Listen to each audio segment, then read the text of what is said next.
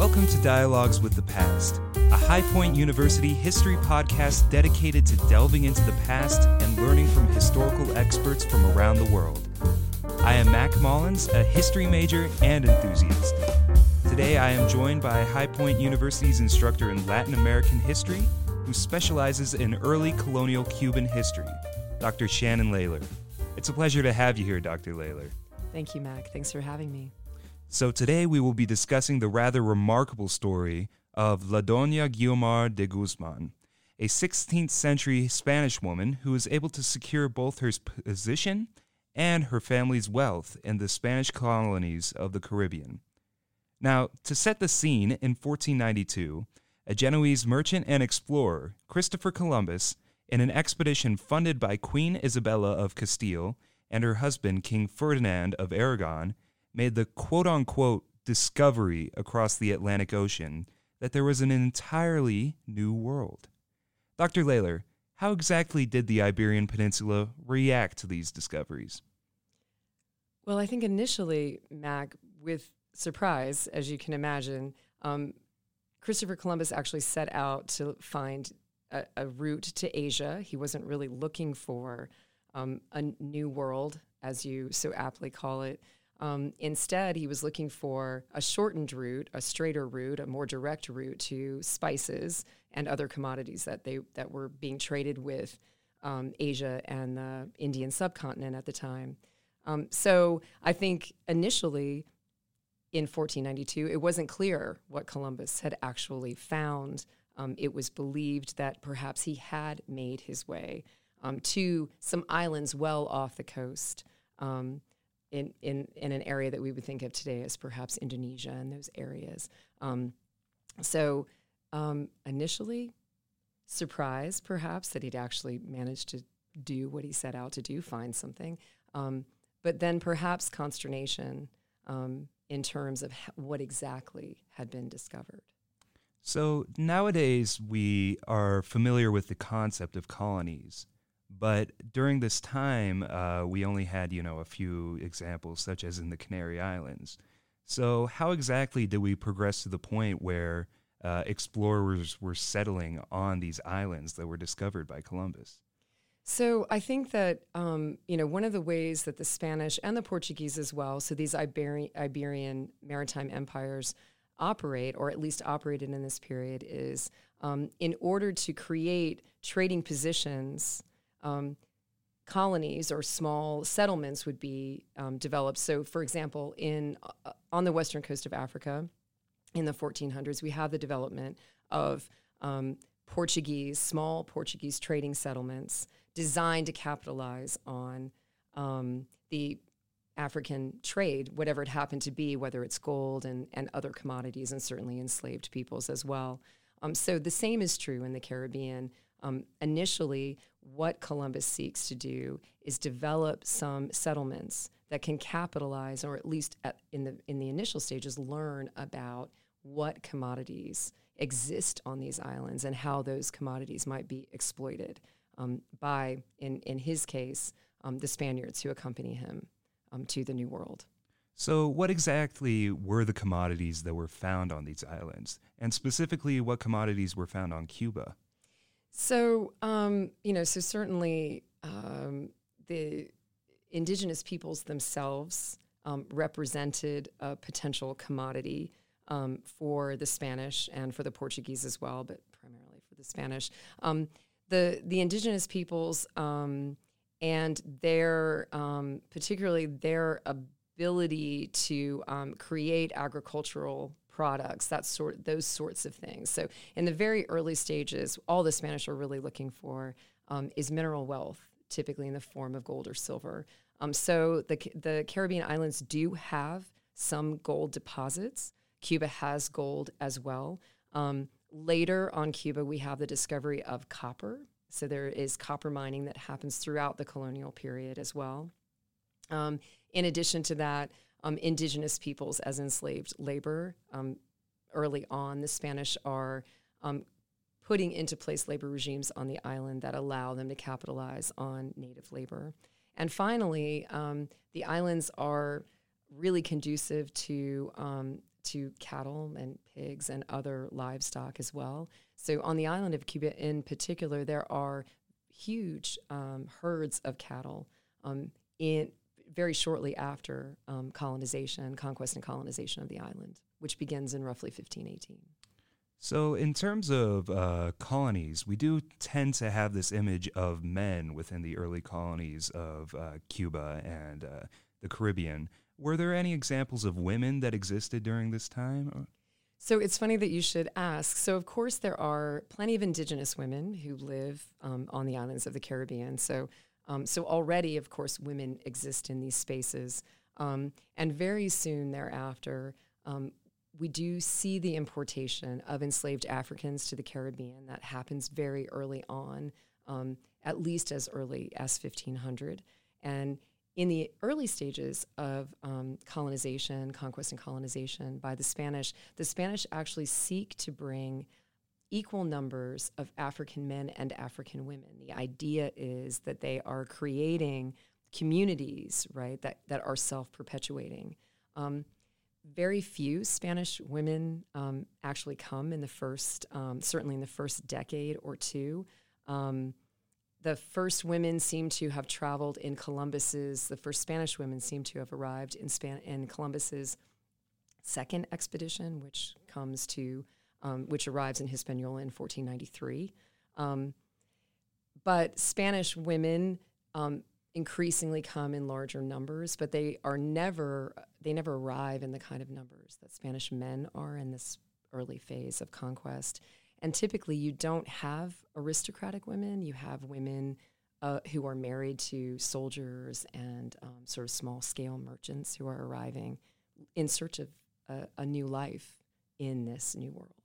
So what would their lives typically look like? Being from a working class environment, would they be interacting with the community, working to help their husbands? What would be happening? Well, it's really funny that you should say that. We don't know that much about what Spanish women are doing in the colonies. The women that we do know about are aristocratic women or women of the higher nobility who come. Realistically, there aren't truly women of the high nobility who come. We have women who are sort of more of this middling noble class who arrive. Doña Guiomar is actually an example of that, as is Doña Isabel de Bobadilla, who serves as the governor of Cuba briefly between 1539 and 1542. So these women, what we know about what women are doing on the island is we know from examining the entourages of these women who are members of the nobility. So typically, household servants is what we're really talking about. Women whose husbands are members of expeditionary forces that are planning on planning on participating in the conquest of Florida, the conquest ultimately, a little bit later of the Aztec Empire as well. These are men who tend to be regular foot soldiers, and their wives work in the households of women of the higher class. So they're doing things like cooking and cleaning and taking care of children, and overseeing indigenous and African enslaved women in the household as well. So you mentioned our protagonist, Guiomar de Guzman. So where exactly is she from? How did she enter the picture? So Doña Guiomar is actually from Spain. She's a Spanish woman. It's not clear exactly where her family is from in Spain. The Guzmans are a family of the Hidalgo class. The Hidalgo class it's a privileged class in Spanish society, but it's not something that we would consider to be the high nobility. They are instead, they really provide a range of wealth and status within this group. So you have some members of the Hidalgo class who are very wealthy and well off, and you have other members of the Hidalgo class who are what we would think of as somebody in the middle class, perhaps, or even in the more popular classes in Spain. So she arrives on the scene. Her brother is actually in the Caribbean. He arrives in the Caribbean very early on, probably in the early 1500s, around 1502 or 1504, perhaps. And he is establishing himself in the Caribbean. He has a partner so his name is Pero de Guzman. His partner is called Pedro de Paz, and they are both from this Hidalgo class. It's not clear when she arrives in the Caribbean. It's not clear if she comes with her brother, which often happens. Family groups do travel together to the Caribbean, and it is the safest way for women who are single to come to the Caribbean, typically as part of a family group or with a brother or other siblings, a parent. So it's highly likely that she arrived at a later date, as that her brother had asked her to come to the Caribbean. So you mentioned Pedro de Paz, and so this is quite an important figure within our story. So could you tell me a little bit more about him, and how exactly did he earn his income around here? So Pedro de Paz, again, prior to his arrival in the Americas, nothing is really known about his activities in Spain. It's not clear exactly what his family looks like, where he's from. He is, again, a member of this Hidalgo class. He himself, in his final will and testament, claims that he came to the Americas, to the Caribbean, in the early 1500s, that he arrived around 1502. He also says that he arrived with 500 ducados in his pocket, which is a Spanish monetary unit. It sounds minimal, but the reality is a ducado is actually a significant amount of money, and to have 500 of them is also significant. So he's attempting, I think, to downplay things a little bit. But of course, he immediately follows this statement of coming with only 500 ducados with the assertion that that money is very quickly stolen from him by Frenchmen on the island of Hispaniola, which is where he arrives. And so he comes and he enters into a partnership almost immediately with Pedro de Guzman, who is the brother of Doña Guiomar. And so that is his entry into this colonial world. The thing that's really fascinating about this aspect of things is that very quickly he's awarded Indians in repartimiento, which basically means that the governor of the island at the time, who would have been Nicolas Ovando,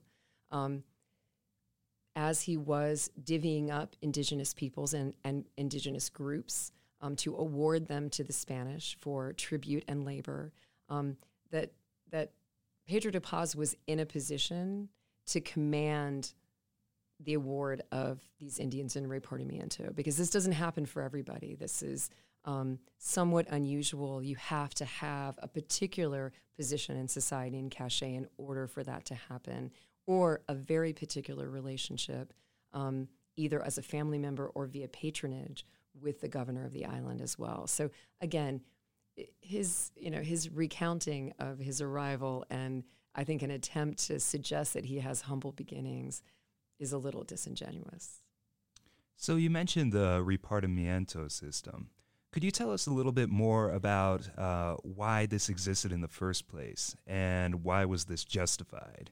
So the repartimiento has a history in Spain. It is a way that the Spanish crown divvied up Muslim populations among its nobility in exchange and as a reward for providing men to fight against the Muslim caliphates that control parts of the Iberian Peninsula between 711 and 1492. So the repartimiento is really designed to provide tribute in the form of goods and labor from it, in the first place, Muslim communities, but it's transported or exported in some case, or imported, I suppose, to the Caribbean. And in the Caribbean, it is designed to provide Spaniards with indigenous groups that then provide tribute for them, and in the form of primarily agricultural goods, really, but labor is also a portion of it as well. So now that we have a general idea of this, let's move back to our figures. So we do ultimately know that Pedro de Paz and Guiomar de Guzman do end up marrying. Could you tell us a little bit of how they met? How did they get married? Well, it's such an excellent question that I don't know the answer to be completely transparent. In the documents,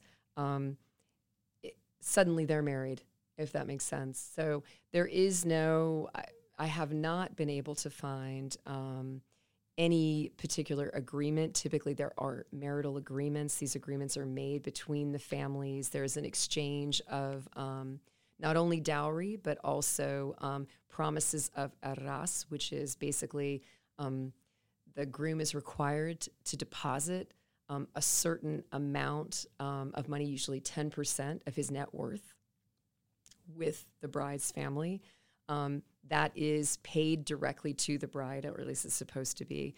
So typically you can find documents that list these arrangements and how they work. And what's being exchanged. In this case, I haven't been able to locate any documents that reference this relationship or how the marital agreement came to be in existence. I would conjecture that because Pedro de Guzman and Pedro de Paz are partners, that it's a natural sort of outcome of these partnerships in many cases, that there are familial relationships that develop as a result through marriage. So women in the family are married to partners. That further solidifies the partnership and also serves to support and really undergird the partnership between two men. So it makes perfect sense to me that this would be something. Obviously, it happens later. It doesn't happen in 1502. They seem to be married sometime, probably around 1515, maybe a little bit earlier than that. And then it came as a result of this partnership between the two men. So 1515, around this date, Cuba had been conquered and land had been dispatched out. So what would life have looked like for Guzman? Would she have had family? Would she have given birth to children? How was her relationship with these family members? So in 1515, in that range, Pedro de Paz was still on the island of Hispaniola at that time. He was actually overseeing, along with Pedro de Guzman, this repartimiento that they received as Pedro de Paz describes it, in a very rich valley. So they had access to gold mines. In addition to that, the valley itself was quite fertile. It's one of the areas of indigenous resistance in the very early colonial period. So it has it holds a lot of interest for Spaniards, and the indigenous in those regions have had their caciques and cacicas killed by the Spaniards. So the Spaniards really kind of run the show in this particular valley, although there still are pockets of resistance there. Could you clarify what a cacique and a cacica is? Absolutely. So caciques are native, they're indigenous leaders, chieftains typically, and a cacica is just a female indigenous leader. What ends up happening in the very early conquest of the Caribbean in particular, cacique is a Taino word that basically equates to chieftain. And what the Spanish do with the word cacique is they use the word cacique throughout Spanish America to apply to anybody who is in charge of or is the leader of an indigenous group, even though the word cacique, again, is a Taino word that really has resonance really only in the Caribbean, but the Spanish adopt it, and then you see it used, everywhere in Peru, in New Spain, in Mexico as well. So the caciques, male chieftains, become the object of Spanish activity, you could say. So typically the Spaniards like to replace caciques with cacicas. because caciques offer the opportunity for Spaniards to marry them. And when a Spaniard marries a cacique, particularly in Caribbean society, then that means that he, in some respects, has control of these indigenous groups as well. So this is another way that the Spaniards seek to insert themselves into indigenous power dynamics in order to capitalize on resources, including native labor as well. Excellent. So could you go further in depth on Guzman and her family? Certainly. So in 1515, Pedro de Paz is still on the island of Hispaniola, overseeing this area of the island that has the Indians in repartimiento. So Doña Guiomar at this point is probably living in Santo Domingo or one of the larger urban centers. She's not living out in the wilds. Typically, the Spaniards don't do that. In addition to that, the Spanish crown has a prohibition on Spaniards living in indigenous communities. So those indigenous communities that exist in this area of Hispaniola called Maguana are going to be existing ostensibly without the interference of Spaniards or Spanish communities. So she's undoubtedly living in one of the larger urban centers during this period. Based on what we know about her entourage later on the island of Cuba, it's not clear that she has any members of her family with her. It may be that she and her brother are the remnants of that family. It's not clear. Typically with cousins and other extended family members, you might have larger households based on what actually are really patronage and client relationships. It's not clear who makes up her household on the island of Hispaniola. In much the same way, it's rather unclear who is part of that household on the island of Cuba later. She undoubtedly has servants who are in Spanish are called criadas, and other members of the household, perhaps enslaved indigenous peoples, typically women and men as well. And by this point, undoubtedly, some African slaves as well. But it's not entirely clear. She does have children. They have 4 children together, she and Pedro de Paz. So at least one of them is born on Hispaniola.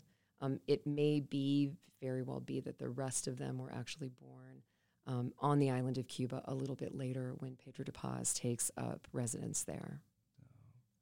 Unfortunately, tragedy appears to have struck Guzman and her family in 1537. Could you please tell me about what happened? Certainly. So as early as 1529, Pedro de Paz has some kind of infirmity, and he requests from the King and Queen of Spain license to travel back to Spain.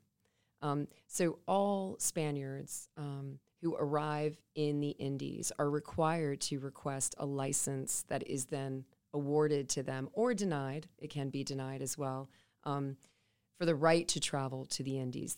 In this way, the Spanish crown keeps track of who's coming back and forth. The same is true on the other side. So you have to request a license to travel back to Spain. And because Pedro de Paz is on the island in an official capacity, so he's serving as the royal contador or accountant for the Spanish crown on the island, he has to request a license from the crown, and that license typically only covers a period of roughly 16 months. So he can only be absent and maintain his position for 16 months. So in 1529, he has made this request. The Queen, there is a document where the Queen is asking about this infirmity and what exactly it is and what the nature of the infirmity is and how long he will have to be in Spain. So he travels back to Spain in 1530. So between 1530 and 1537, roughly every year and a half, he requests a new license to remain in Spain. It appears that in 1536 that his death may have been imminent.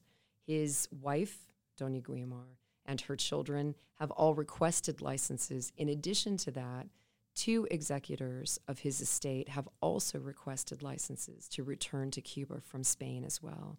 In 1537, Pedro de Paz does indeed pass away, and it appears that one of his children, his youngest daughter, also dies at about the same time as well. So it's curious because there's no discussion of what this infirmity actually is. It's not clear. It could be disease, and in that case, perhaps their youngest child also died from the same infirmity. So now that De Paz has passed away, ultimately his possessions will be passed on as well. How exactly did inheritance work in colonial Cuba? So, so these folks are Spaniards, and so they, they understand inheritance in the same way that those Spaniards living on the Iberian Peninsula do. So, Spaniards have wills, and in their wills they spell out very clearly who is going to get what. Pedro de Paz has a son, one son. His other children are daughters, and that son, he would like to inherit his position of this position of contador. So Spaniards in general are looking for hereditary titles. They are looking for positions that can be passed down to their children and their children's children. In this case, Pedro de Paz's son is a minor at the time, so he can't technically become the contador of Cuba. So, as part of the will, this title is in the will as well, and also the division of other properties. In addition to those divisions of properties, every person who makes a will designates someone not only who will be executor of that will, but in addition to that, in the case of children, someone who will be responsible for the children as a tutor, sort of a teacher in a sense, but the real idea is a guardian. And so in his will, he designates his wife as the guardian of their children and, again, divvies up this property, but he leaves it to his wife to be responsible for the ultimate division of this property and to be responsible as well for overseeing the property so that it's in good shape when it's passed on to his children. So now around this point in our story, a figure named Hernando de Castro enters. Who exactly was this man? So Hernando de Castro is another Spanish settler on the island of Cuba. He appears to have been in the Caribbean for some time. He and Pedro de Paz have a long association and relationship with each other. And when Pedro de Paz leaves the island of Cuba, he needs to designate someone to oversee his properties. And in addition to that, this position that he holds as well as contador. So what he does is he designates Hernando de Castro as that person. So the understanding is that Castro will provide to Pedro de Paz in Spain the proceeds of his properties each and every year, and that there will be an accounting of those proceeds, and all of those will be sent to Spain and given to Pedro de Paz. Unfortunately, things don't work out exactly the way Pedro de Paz imagines that they will. So what exactly did De Castro do? So what it appears that he did is that he kept most of the proceeds of the properties. So Pedro de Paz has cattle. He has mining interests. He has he's sort of got his hands in a lot of different pies on the island. So it appears that Castro saw this as his opportunity. He remits a very small amount, about 6,000 ducados, over the course of this 7 or 8 year period in which Pedro de Paz is absent from the island.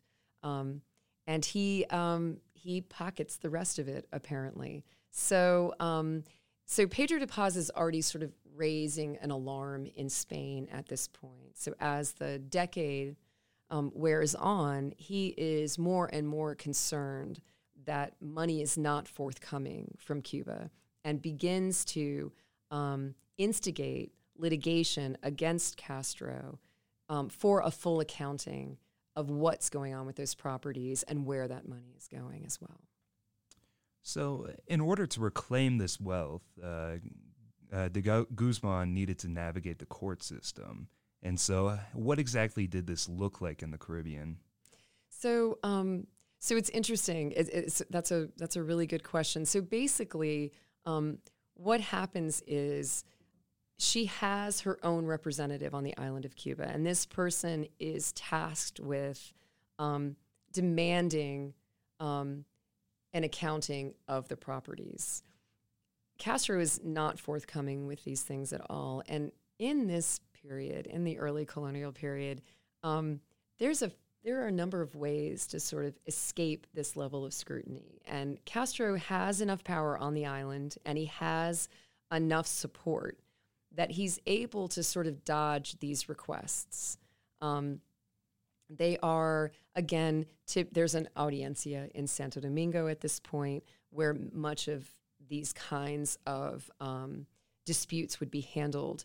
But again, because Doña Guiomar is not actually in the Caribbean and she's not on the island of Cuba, she has limited opportunities to avail herself of this system and instead must work within a patronage system that exists on the island of Cuba, but across the Caribbean as well, in order to attempt to bring Castro, to justice, or at least to force him to come up with the money that he owes the family.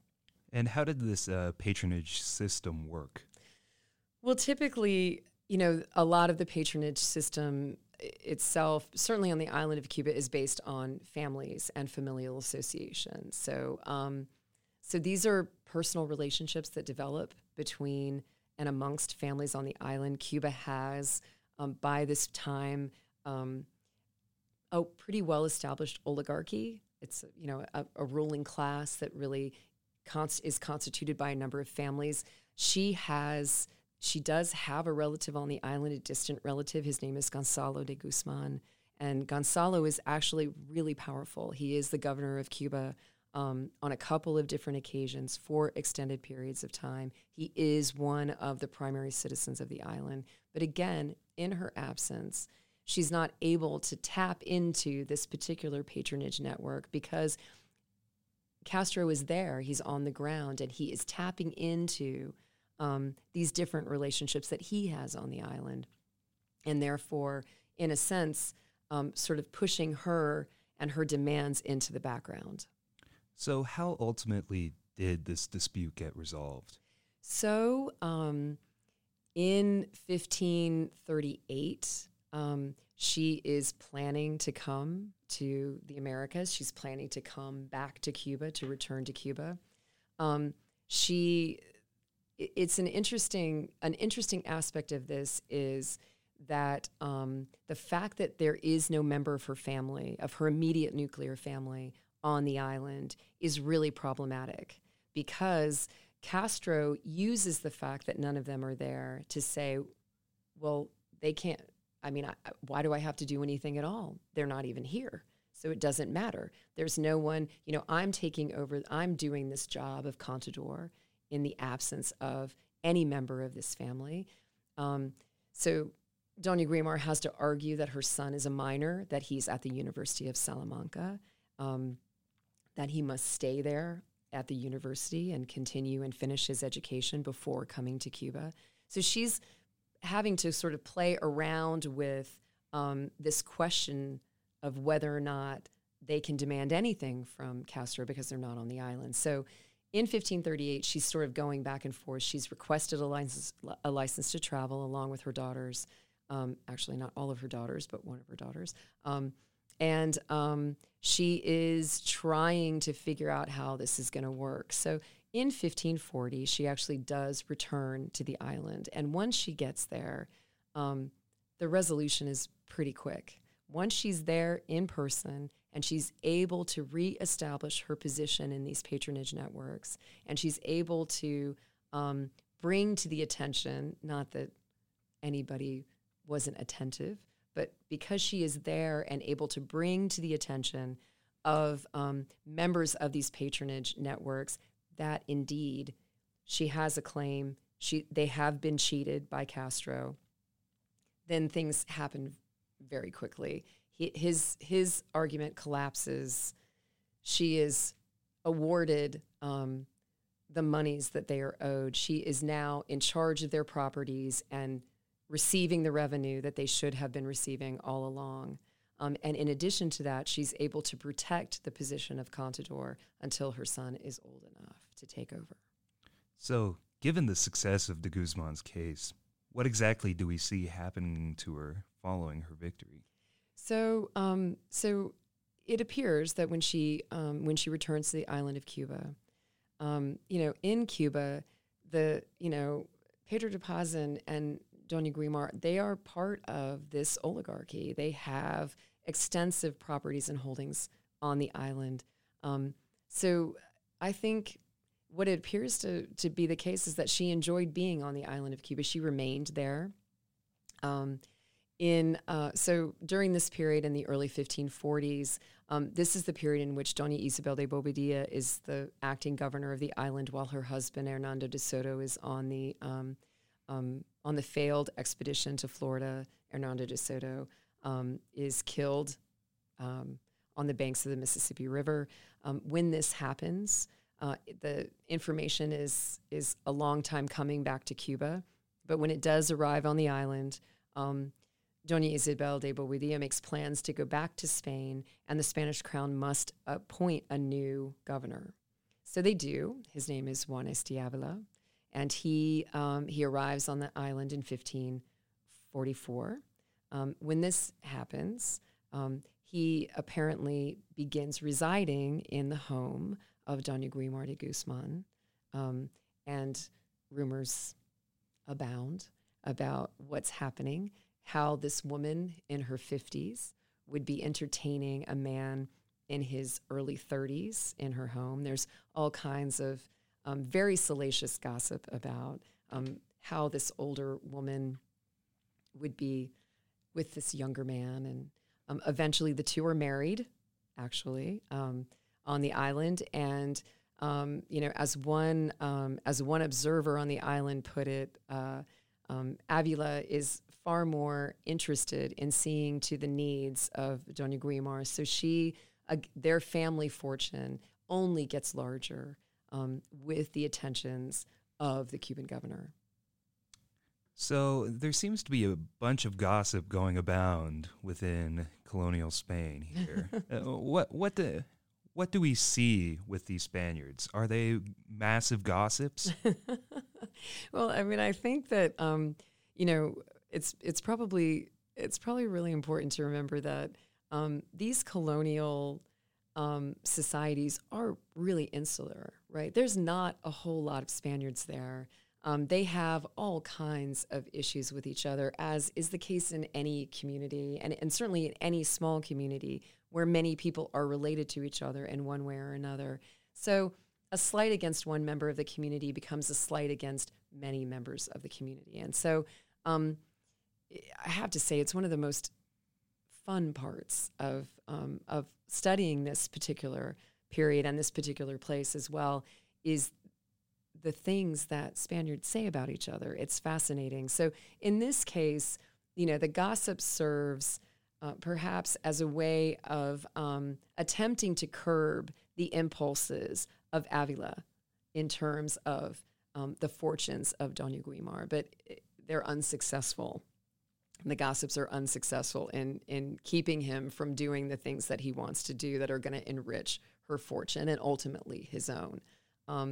But gossip in general, I think in Spanish society really provides for us a window on the fact that these are really human beings, right? These are people interacting with each other much in the same way that we interact with people in our daily lives as well. And those interactions are sometimes positive and sometimes not so positive. And the fact that gossip is, in some instances, fun. It's a pastime for people. And it's the same thing among the Spanish in this colonial world as well.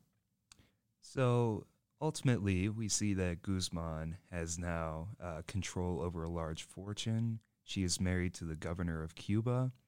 how exactly does she live out the rest of her days? So it's not entirely clear from the documents. It appears that she remains on the island of Cuba. It's not clear whether or not her son, also called Pedro de Paz, whether or not he ever comes to the island and takes over the position of contador. Again, the Spanish crown at this point is starting to become somewhat fretful about these hereditary titles and positions. And they are more and more and more attempting to clamp down on the ability of Spaniards to leave these kinds of positions to each other. So it's not clear that he ever comes to the island and takes over the position of contador, although there is something that alludes to the fact that he does actually come to the island. As far as Doña Guiomar is concerned, she seems to have passed away sometime in the 1550s, so somewhat shortly after the episode that we're talking about now. But again, the problem with records on the island of Cuba is that they are, for this very early period, they are scarce.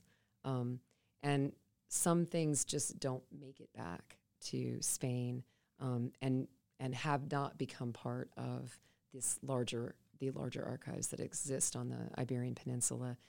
The reality is that that things also get really mismanaged sometimes and, put in different places in the archive too. So it is entirely possible that material exists, which is one of the wonderful aspects of being involved in archival research on colonial Spanish America, because things pop up out of the archives all the time and help flesh out these stories in a way that, a skeleton is provided, and then we all, work together collectively to flesh that skeleton out. So hopefully we'll know, how she met her end. But for now, we don't. And what exactly do you believe Guzman's story tells us about the role of women and wealth within Cuban society? Well, I think, one of the most fascinating aspects of Doña Guiomar's experience in the colonial Caribbean is simply the fact that she is behaving in exactly the same way that any male Spaniard would behave in her position. So she is using these patronage networks. She's relying upon them. She is attempting to use the court system as well to make sure that her wealth and privilege is protected, and it's protected for her children. She is attempting to create, or at least to perpetuate, generational wealth that can then be handed down to her children and their children as well. So the thing that I think is probably most significant about her experience in the early colonial Caribbean and the lesson of her life is that women in colonial Spanish America play roles of significance in their societies, and they are pivotal in the development of civil society and in the development of the economies of the Caribbean islands in particular, but across Spanish America as well. Thank you, Dr. Shannon Lalor, instructor in Latin American history with a specialization in Cuban history from High Point University. Thank you all for tuning in. This has been Dialogues with the Past, a High Point University history podcast. I am Mac Mullins, and until next time.